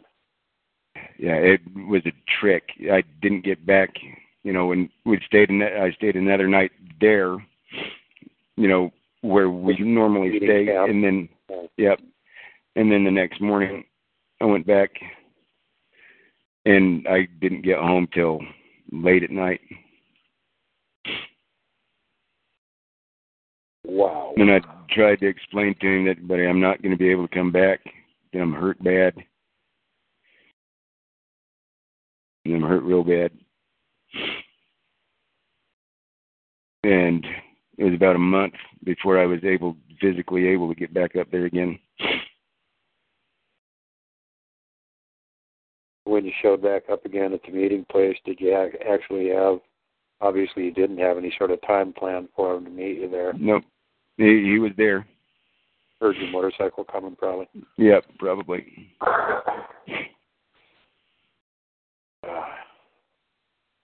Unreal. Well, how was he acting when you came back a month later? It was just like we always did, always Christmas Day. He's happy to see me. Yeah. Happy, joy, joy. Happy, joy, joy. Yep. And the initial hug was excruciatingly painful. God. They were painful enough on when I'm totally healthy. Yeah, right. Talk about a bear hug. I don't think a bear can hug like that. There's a story about some hunters that were coming back from town, and they were like 3-4 miles away, and they were following the course of the river, and they heard this horrible noise happening, and came up on it. They figured there was a couple of grizzlies beating the living snot out of each other. One of the voices sounded wrong, and they got up close enough to see what was going on. It was on the other side of the river. There was this Sasquatch and this huge brown bear beating the living snot out of each other. And, it took them a little bit to figure out what the other critter that was fighting the bear was, because they could figure it right away. They could tell the bear was the bear. But what's that other thing? And after it tussled around a little bit, they got a better look at it. They realized, well, this is one of those local Sasquatch things they talk about. And they quickly decided amongst themselves that if it looked like the bear was going to win, they were all going to shoot the bear so the Sasquatch would win. But if it turned out the Sasquatch didn't need any help, he polished the bear off pretty easily by himself. Man, I can't imagine. I'm glad I didn't get to see that fight, because I probably would have tried to help. Well, apparently, according to what these gentlemen that saw this said, it terrified them so bad they didn't even talk about it for a couple of years. And there wasn't just one lone guy seeing it. There was like 3 of them that saw it going on. It scared the living hell out of them. Now, just imagine 2 Sasquatch going at it. Yeah, imagine 2 of them fighting against 3. Another one. Yeah, or 3. You don't even know. You're guessing there's more than one voice in addition to his making the racket over there. But beyond that, they could have had like seconds sitting in the tree line waiting for them to get their butts whipped and then jump in and take their place. You don't know how many was fighting. Yep, I don't. But I know I heard 2 distinct other voices for sure. And it could have been more. But remember, at the time that all this is going on, I am on the verge of blacking out from pain too. God. And knowing that I can't black out, because if I black out, I'm probably going to fall out of this tree and that's going to kill me. Get killed. Yeah, exactly. Man, bad situation to be in. Just all around, and I think the fear is what kept me awake and up in there. and it just. So now that we hit the high/low point of the beginning of the third year, do we have enough time on this recording to continue on from there and get like all the way up to the end of year 3 and the beginning of year 4? Well, we can. Not much happened other than just whenever I'd go up, we just had fun again, and I didn't ask to go back in there. Right, you just go to the camp and not go back. Yeah. And it wasn't until probably about the next year that he wanted me to go back in there. So I knew that it was, he didn't show any reservations. He actually wanted me to go back in there with him. Yeah, he had actually whooped their butts completely out of the area, so he wasn't worried about it anymore. Yep. Okay, well, so by the end of that, so this is like beginning of the 4th year then. He's how much bigger? Like we said at the beginning, when you first met him, he was 6'6", 350. How big is he by the beginning of year 4? The night of that fight, he was probably 8, a little over 8, maybe 8.5. And I couldn't even venture a guess on weight. He was massive. He was huge. Probably 850, 900 pounds. And when I'd piggyback on him, it wasn't because it was a rough ride. It was how to hang on, because there's no way I could stretch my legs over to wrap around him. That's just too wide. Yeah. And there's not a neck to hold on around like on a human. You know how you wrap your arms around the neck? It's just putting my arms over his shoulders and just, locking them on and just, flexing and keeping them in like these U shapes, just hanging on that way, not really holding on to anything, but. Right. You're like a backpack without straps. You can just go flying off it. Yeah, it's just two hooks up on that hang up over on his shoulders. Yeah, exactly. I was kind of picturing one of those ladders that they have to go into the swimming pools that have a little hook thing that cuts over the top. Yep, exactly. That's what that was me on his back, as a monkey on his back. Jiggle that around very much and you dislodge it. And how often does a human get to be a monkey on Bigfoot's back? That's kind of out of the ordinary. Hey, I got a human backpack. Check out the new accessory. Yep. That's probably you got to feed this one every once in a while. Yeah, that's why the other Bigfoot went after him. They were all jealous because he was the only one that had a human backpack. They had a Kevin pack. That's it. It's like the other ones down there down in the Navajo lands that are all jealous of the Cookie Monster because he's got the Cookie Bowl. And none of the rest of them do. It's the ultimate trophy of that area of the country, the Cookie Bowl. I wonder if it was Tupperware or steel. I'm not sure that detail has ever come out. I'll let Caveman research it. We really definitely need to know exactly what kind of material and what size that cookie bowl was. Was it glass or, like the aluminum, or was it a Tupperware? Yeah, we want to know exactly what kind so that we can get one to come and steal our cookie bowl full of cookies and we can get it on camera. Especially, we might be able to get the same one to do it. But, man, that's like a whole lot of incredible Hulk on your butt. So whatever was challenging him, man, they must have been some big, bad dudes to go after a, 8.5 foot, 800-pound, God. I think that's why there was more than one of them. And hopefully it's because of how well I fed him that first year. Is when I got so big. I hope that's why. I hope all of that, him getting massive like that, was all because of me. I really do. Giving him the good nutrition. So much so that the other Sasquatch have to gang up on him 2 or 3 on 1 because they're afraid of him. That's my ego speaking Even if he was littler than them, you taught him Aikido. He could flip them through a tree. And I hope that's what won it for him, was what he had been taught. I know you haven't had a chance to listen to it yet, but wait until you hear the new episode that Kat talks about.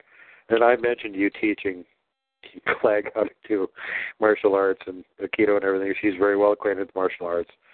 And I started laughing about it, and she goes, actually, that's one of the best things that he could have taught him, because that's how the males fight with each other.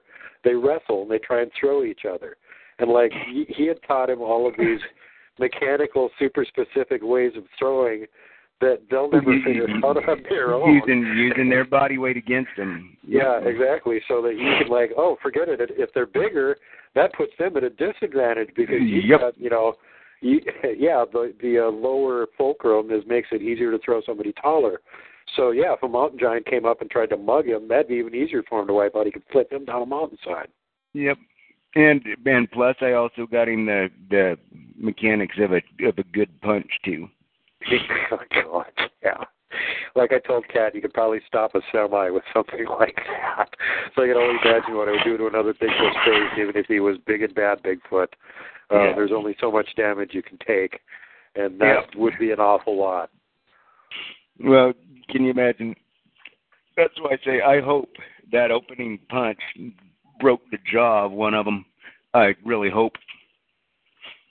No, that's something that he wouldn't relay, and that's something that he didn't want to talk about either. He never talked to you about that fight at all? He didn't want to talk about it. Like I said, he was more concerned about my arm than he was about him or that fight, and it was terrifying enough to me as it was. I did want to know what happened, but he just never went into it. Not like we can discuss it like we did. It's just, you know, it's like, what happened? Why did they do that? And he just wouldn't acknowledge the subject. Did you manage to get him to at least say if it was it other Bigfoot like him and not something else like Gugwees or some damn thing? That I never got that. Okay. See, that is something I didn't know about.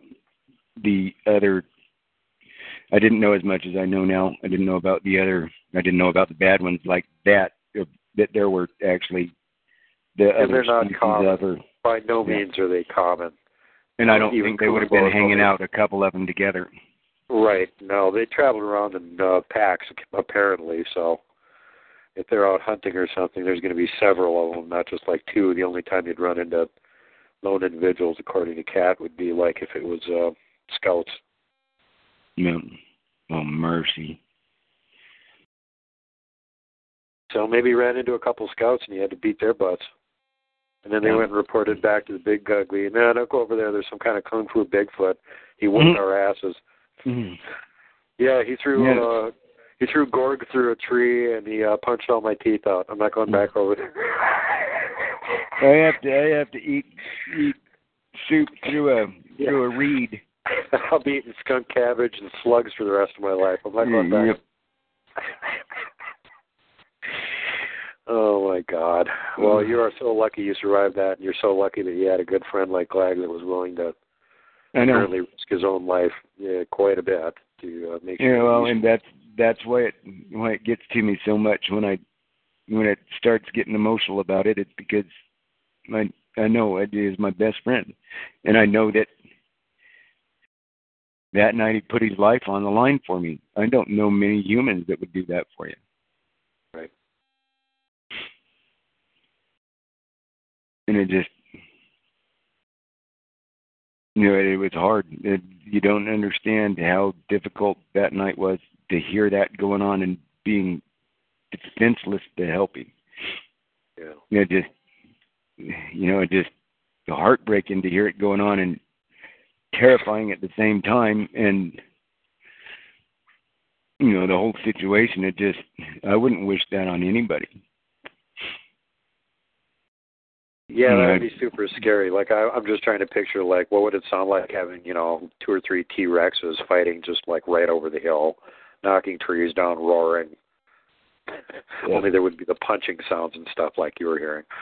But, oh, my God, that would terrify me. So one more thing before we... Did you still want to say something? Well, it's just, I could tell when there was a thud of when some type of hit connected from whoever it was. There was this dull, it was this hard to listen to thud that I could tell was,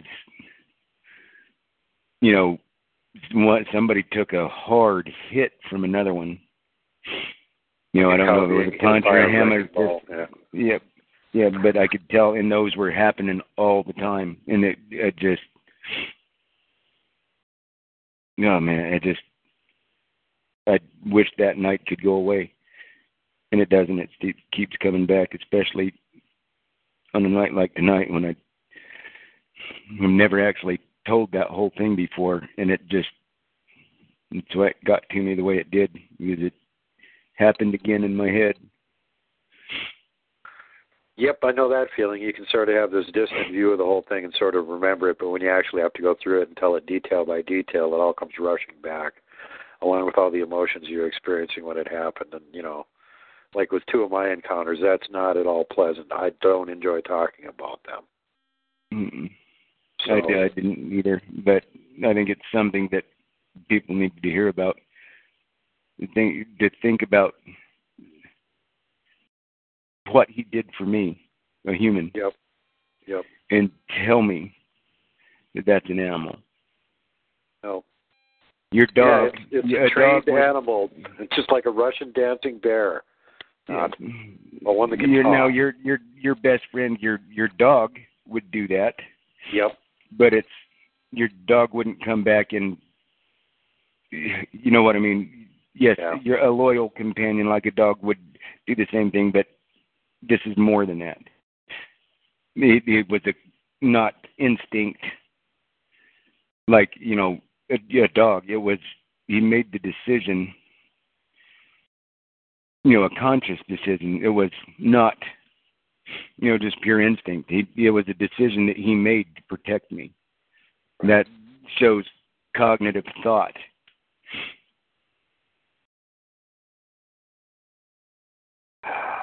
Yeah, well, obviously he's a thinking critter. You've been having conversations with him. But that he, actually, the same thing Kat was talking about in the show you haven't listened to yet, when he grabbed you and hauled you up that tree, he was so concerned about your safety, he didn't even realize that he actually hurt you in the process of trying to get you to safety. All he could think about was getting you to a place that was safer and hide. And then, oh, by the way, got your gun? Okay, good. Yep. It wasn't go attack the bad guys first. It was save my buddy, then go attack the bad guys. Yeah. And that's what got me is when he come back up. That's why we went over the gun thing first. When he went down the tree and then came back up to make sure I had my gun with me. That is what terrified me. To know that he wanted me to have my gun ready was terrifying. Well, at least that's a testament to how well you got across the concept that you needed that as a tool to defend yourself in bad situations. Yeah. And probably for the first time in his life, he was actually relieved you had a gun with you. Mm-hmm. I'm surprised as much as you got him to actually hold on to one and stuff and look at it a few times that he never, as curious as he was, ever tried to figure out how to actually shoot one. We tried. No. Yep. I would have had to cut the trigger guard off for him to shoot it. And I actually thought about cutting the trigger off of that 410, but then, it not kicking that hard, preparing him for the kick would something I didn't want to try to go into. Oh, God, with his strength, he wouldn't even notice it. I know, but still, he wouldn't even kick. But still, that was me being a kid thinking, when he does that and it kicks him, is he going to smash it? And then luckily I didn't have any way to cut a trigger guard off while I was up there. It's probably better, or people's hunting rifles would be disappearing from camp, and since he couldn't figure out the ammunition thing or do it with his huge fingers, and he'd have to just keep getting rifles that were loaded. Yeah, get another one that's already loaded. And he'd be like, "This is the weirdest place I go hunting, and the rifles disappear, and nothing else ever happens. Just sometimes you find huge tracks, but the rifles disappear." and it looks like something ripped the trigger guard off. Something ripped the trigger guard off. I know one of my friends the other day was asking me about talking to you about him trying to use fire, and they couldn't figure out why he couldn't get it. And I'm like, look, let's put it this way. Take a baseball catcher's mitt, put it on your right hand. Take a baseball catcher's mitt, put it on your left hand. Now light a match. Try to strike a bit. Yeah, or a match. Either one. Yeah. It's like I said, it's kind of hard to hit that striker on a bic when your finger is bigger than the lighter. Yeah, substantially. Like Kat says, when she grabs onto Quijosa's thumb, that's her whole hand. It barely goes around his thumb. Yes, exactly. And that was me. I never held hands with Glagg. I held finger. Mm-hmm. Yeah, that's what she does with him. She grabs onto his thumb. Yep. And now just think of the strength of it. Is here I am, 220, 225, somewhere in there, and he grabs me by the wrist and yanks me up a tree and goes up a tree 45, 50 feet in 2-3 seconds. Yes, he can climb a tree. And me only doing it one-handed because he's got me in the other hand. Mm-hmm. Yeah, that's scary. Dude, that is scary. Okay, so one more thing before we go here. Now, between that, which was like beginning of third year, and beginning of fourth year, a year after the fight, how much bigger was he at that point? He was, the last time I saw him, he was, I know people want to know that, he was right at, I'd say, topping out at 9 foot and 1400. Okay. So, like, between, like, the last year that you were hanging around with him, he wasn't growing as fast as he had been previously? No. So he was just putting on massive weight. Yeah, right. He wasn't growing, height-wise, but, man, he was still tanking up. Yeah. Well, you may be right. He may have been closer to your actual chronological age than we were thinking, considering that it sounds like he was pretty much, that's a good marker for most mammals. When they get closer to being full adult size, the growth slows down. Mm-hmm. It might have just been... He still could have got quite a bit bigger and ended up, 10, 11 feet tall. Yeah. But it just would have taken quite a lot longer to do it. Yeah. And I think hopefully he did, but, because I wanted him to be the biggest, toughest Sasquatch in the mountains. And helping and knowing... Had a human trainer. His Mr. Miyagi was Kevin. Yeah. And having the ability to put the hurt on somebody, even if he wasn't the biggest, would make... I hope that the word got around after that night to leave Glagg alone. Don't mess with Glagg. Yeah. And, he's got a human friend, and that's fine, because you don't want to get the hurt put to you if you threaten his human friend. Yeah, if you go after his human friend, he's liable to punch your face in or something. Yeah, forget the dog. Beware of Sasquatch. Yeah, exactly. And who cares about dogs when you got Sasquatch protecting you? You got the best protection there is. Yeah. We'll rip your head off and throw your remains in a ditch. And that it was after that night, though, it was back to, having fun with my buddy again. But that took a long time to get over. That still... Now, going back up, I was always looking over my shoulder. I mean, more so than... I was more cautious just riding up there when he wasn't around. Right. Just... I didn't feel comfortable without him. If one of them decided to start following you or something, you wouldn't hear him, and he could actually keep up with your motorcycle. Yep, especially back in there. It wouldn't be till I got to one of the better roads that I could outdistance him. Yep. Yeah, you get down and on my DT-175, I couldn't get out in front of him. You could almost run faster than that stinking thing would go. Yep. Yeah, that's God. But that's the one that he always recognized. That's the one that I always rode up there when I could ride a bike with that old crap. You can hear that sound. Oh, here comes Kevin on his motorcycle. Well, and it's because that one had the resonator on it got plugged up, so I had to cut that off and just run a straight piece of pipe. So it was loud. Yeah, so you could probably hear you 5-6 miles away when you're going. Yep. Echoing through the canyons.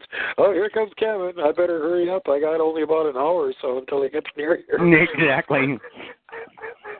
He's got about a mile. I've got 16 to go. We'll be getting about the same time. I'll be waiting for him for 10 minutes. Exactly.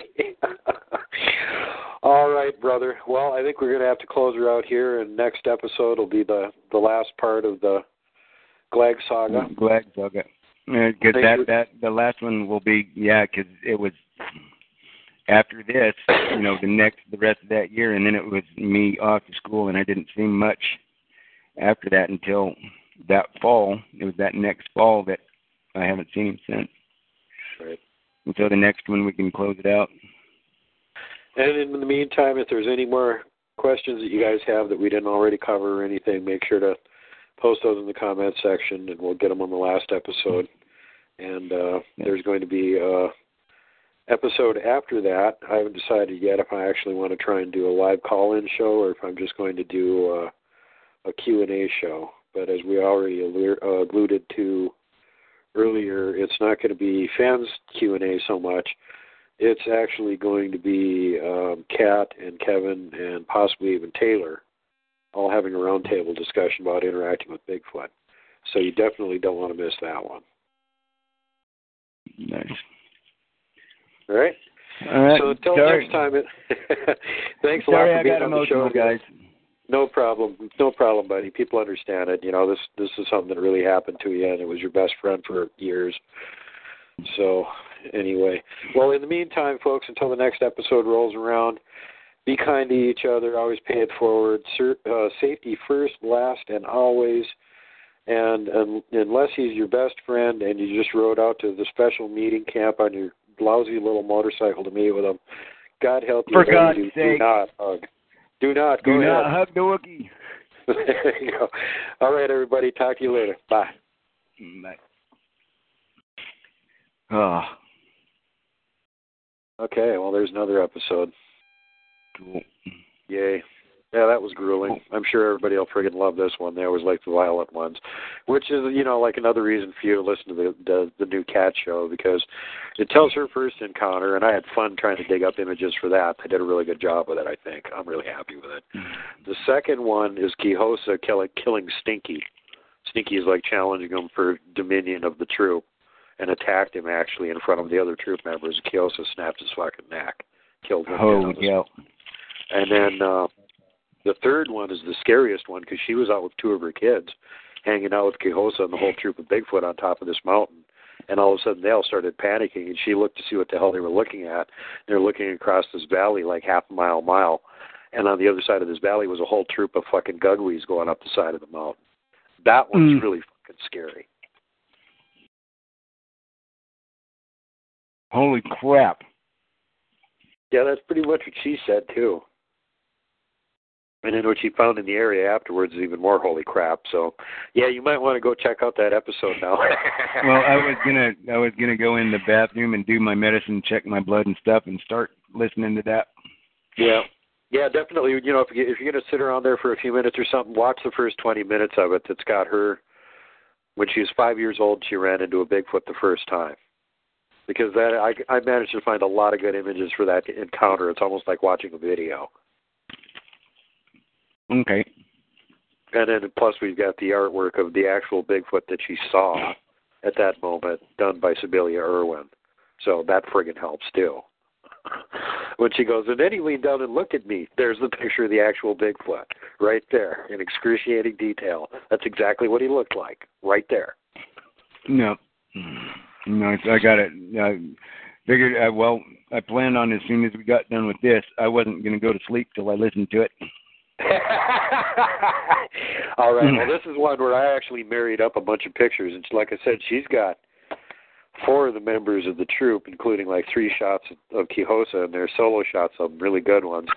And then there's several shots where there's multiple members of the group. There's one where they're watching a herd of deer in a field, and you can see 3 of them standing on the hillside behind the deer because you've got them circled to make it super easy for you to do Where's Wookiee. Huh. Well, nice. Yeah, nobody gets better than fucking Bigfoot pictures than Kat. She's they're her family. They're her buddies, exactly. So she can get away with it. I think if it would have been a different time, I could have got those of Glagg. Glagg would have had a problem with it. But unfortunately, it just wasn't the time and the technology wasn't there. No. And actually having really good pictures can get you attacked and or killed, too, so it's not necessarily a good thing. You know, Kat's almost been killed. She had some idiot Bigfoot hunters that took her and one of her daughters hostage and were going to torture her and the daughter to death unless she told them where the Kiosa and his clan was so that they could go kill one of them and bring it in and make $1 million. Yeah, and unfortunately, well, in that case, fortunately, that wouldn't happen because them fine young men in them unmarked military uniforms would show up, I guarantee you. Yeah, her daughter got away. Her daughter got away, and they did torture Kat and fucked her up really bad before she got away and got a hold of the cops. And the cops only ever caught 2 of the 3 despicable pieces of shit, and one of them is actually back out of prison at this point. So she has good reasons to not have other researchers over her property or interact with the Bigfoot community very much because it kind of turned out bad the last time that she was doing that. Yeah, well, those pieces of crap need to die. Be introduced to Kiosa and let him have his way with him. Yeah, let Kiosa use them like a baseball bat and beat them against a tree repeatedly. Yep, let him do some wood knocks with their skulls. Yeah, exactly. Beat him against the ground for a while. Do the scene. Okay, Kiosa, we want you to reenact a scene from the Avengers movie where the Hulk is low-high by the legs and is beating him against the ground. I'm a god, you dull creature. Whack, whack. Whack, whack, whack, whack, whack, whack. Whack, whack, whack. Puny god. Beats the pulp out. That's the best scene ever in any movie ever. I know. That's mightily hilarious. All right, brother. Well, I'm going to go. I got to go get some food in me here, and I'm going to let you go. And please don't forget to hang up. Oh, I'm not. I have my phone right here and the sign right there. Okay. Observe the sign. Yep. We'll talk to you again soon, buddy. All right. Have a good night, bud. You too. Bye-bye. Bye.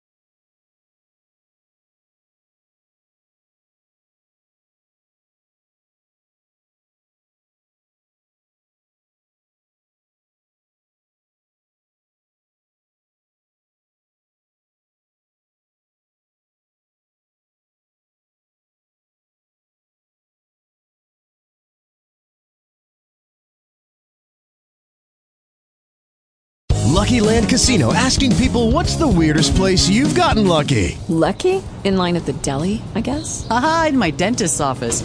More than once, actually. Do I have to say? Yes, you do. In the car before my kids' PTA meeting. Really? Yes. Excuse me, what's the weirdest place you've gotten lucky? I never win and tell. Well, there you have it. You can get lucky anywhere, playing at LuckyLandSlots.com. Play for free right now. Are you feeling lucky? No purchase necessary. Void where prohibited by law. 18+. Terms and conditions apply. See website for details.